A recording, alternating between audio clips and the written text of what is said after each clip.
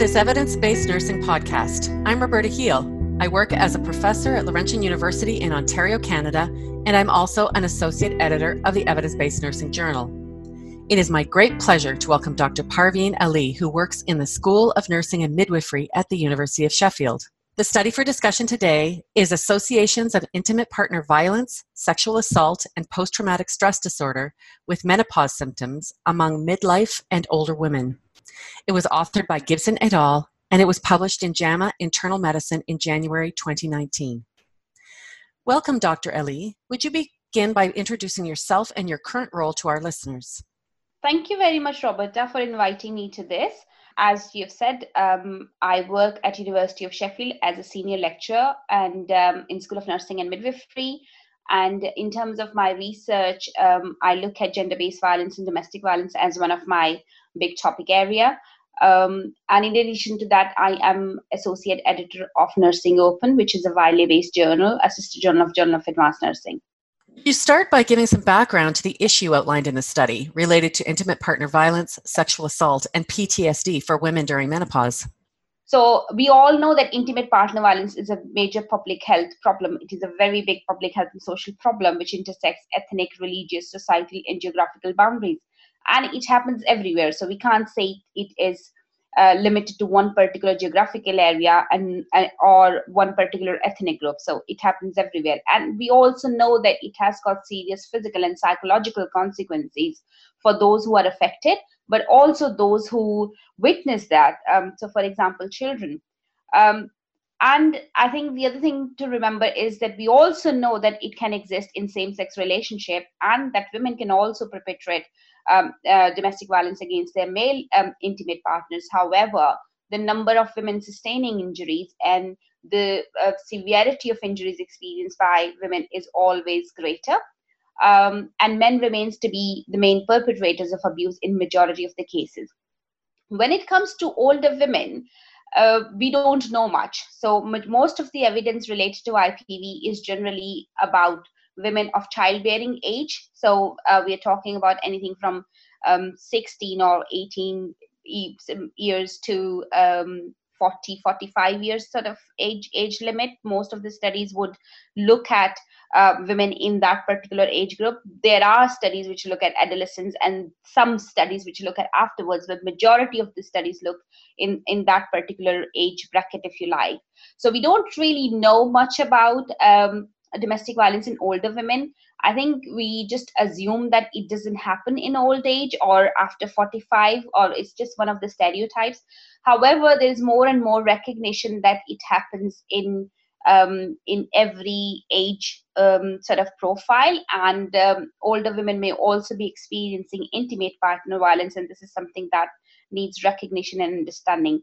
And then at the same time, menopause is something that still a very, so we only just started to talk about menopause and its impact on women and what we can do about it or we cannot do about it. So it's something again which is very, very recent. So I think both of these topics and the focus on older women in menopause is quite useful at this stage.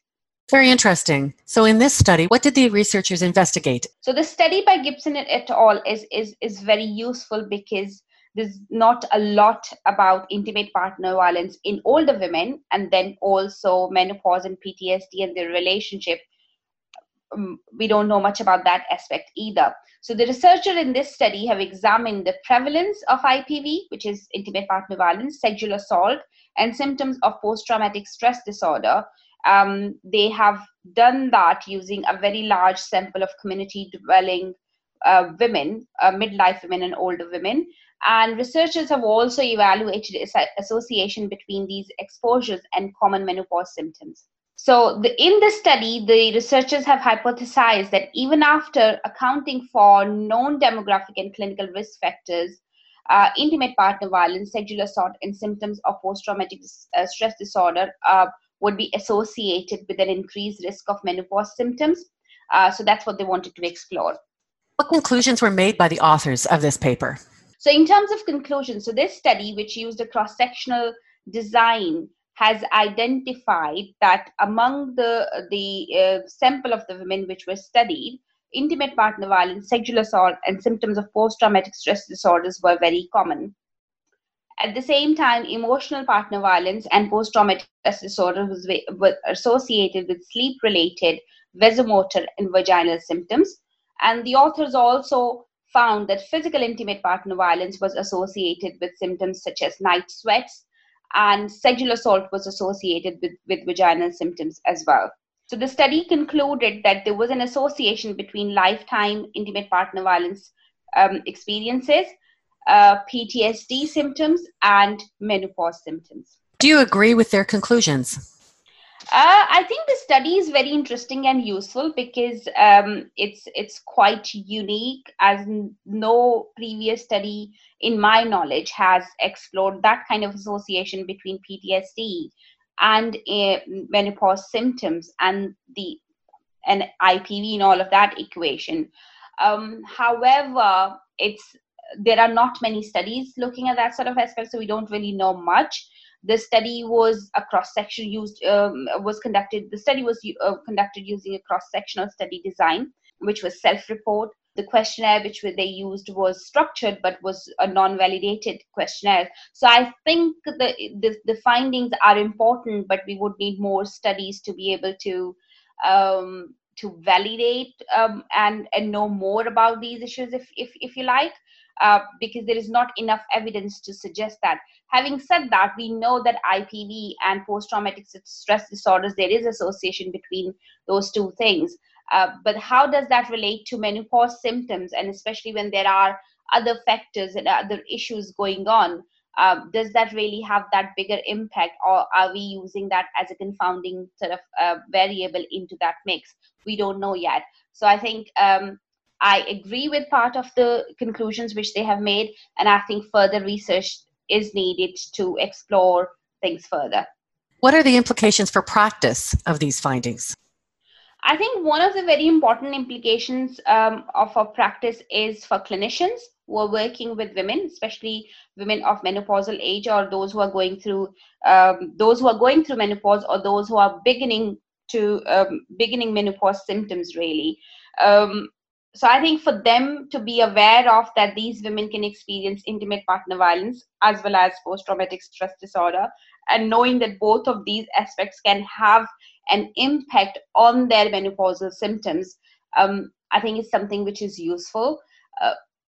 I think another implication of the study is that healthcare professionals and clinicians need to be aware of their own sort of prejudice and biases with regards to all of these different aspects, which is intimate partner violence, post-traumatic stress disorder, and menopausal issues of menopausal symptoms which women go through. So which all of these things together, which would enable them to be able to provide women with appropriate opportunities to disclose their experiences, to seek support for their experiences, and for them to support them better. You mentioned that future research was needed in this area. What should the focus of this research be?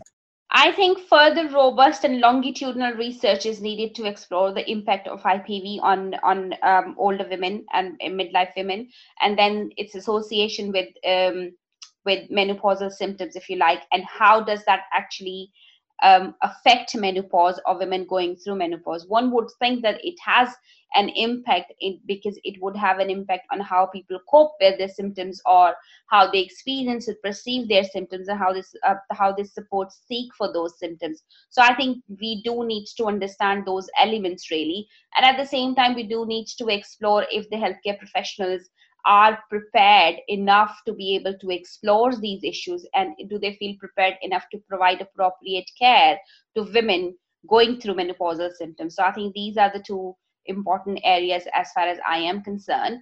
And also, I think I've already said this earlier, it's the relationship between IPV, PTSD, and menopausal symptoms. There's not a lot of research available about all these three aspects, and nothing for them together. So I think that needs to be explored in future. If listeners take one thing away from this podcast, what should it be? One thing which listeners should take away from this podcast would be that healthcare professionals has a very important role to play in identifying and referring individuals who are experiencing IPV to appropriate services. And I think that's something that healthcare professional needs to be aware of, and that they also need to be aware of their own prejudice and biases and their own preparation about, their own attitudes about intimate partner violence, their own attitudes about menopause, and how those impact in a very subtle way in terms of the care they provide to people. So I think they really need to be aware of those things, and I think it's important to understand and recognize these issues in practice. And another thing which I would say is that intimate partner violence against older women, again, this is something which is less talked about and is often overlooked. So I think that's something that, again, through discussions, through exploring our own attitudes, and through recognizing that this is a problem which can happen, does happen, and therefore we do have a role to play in there. So I think that's something which I would like healthcare professionals to be aware of. Thank you very much. I would like to extend my gratitude to Dr. Ali for her insightful contributions to this discussion today. Don't miss this and other podcasts, blogs, and commentaries on the EBN website at ebn.bmj.com.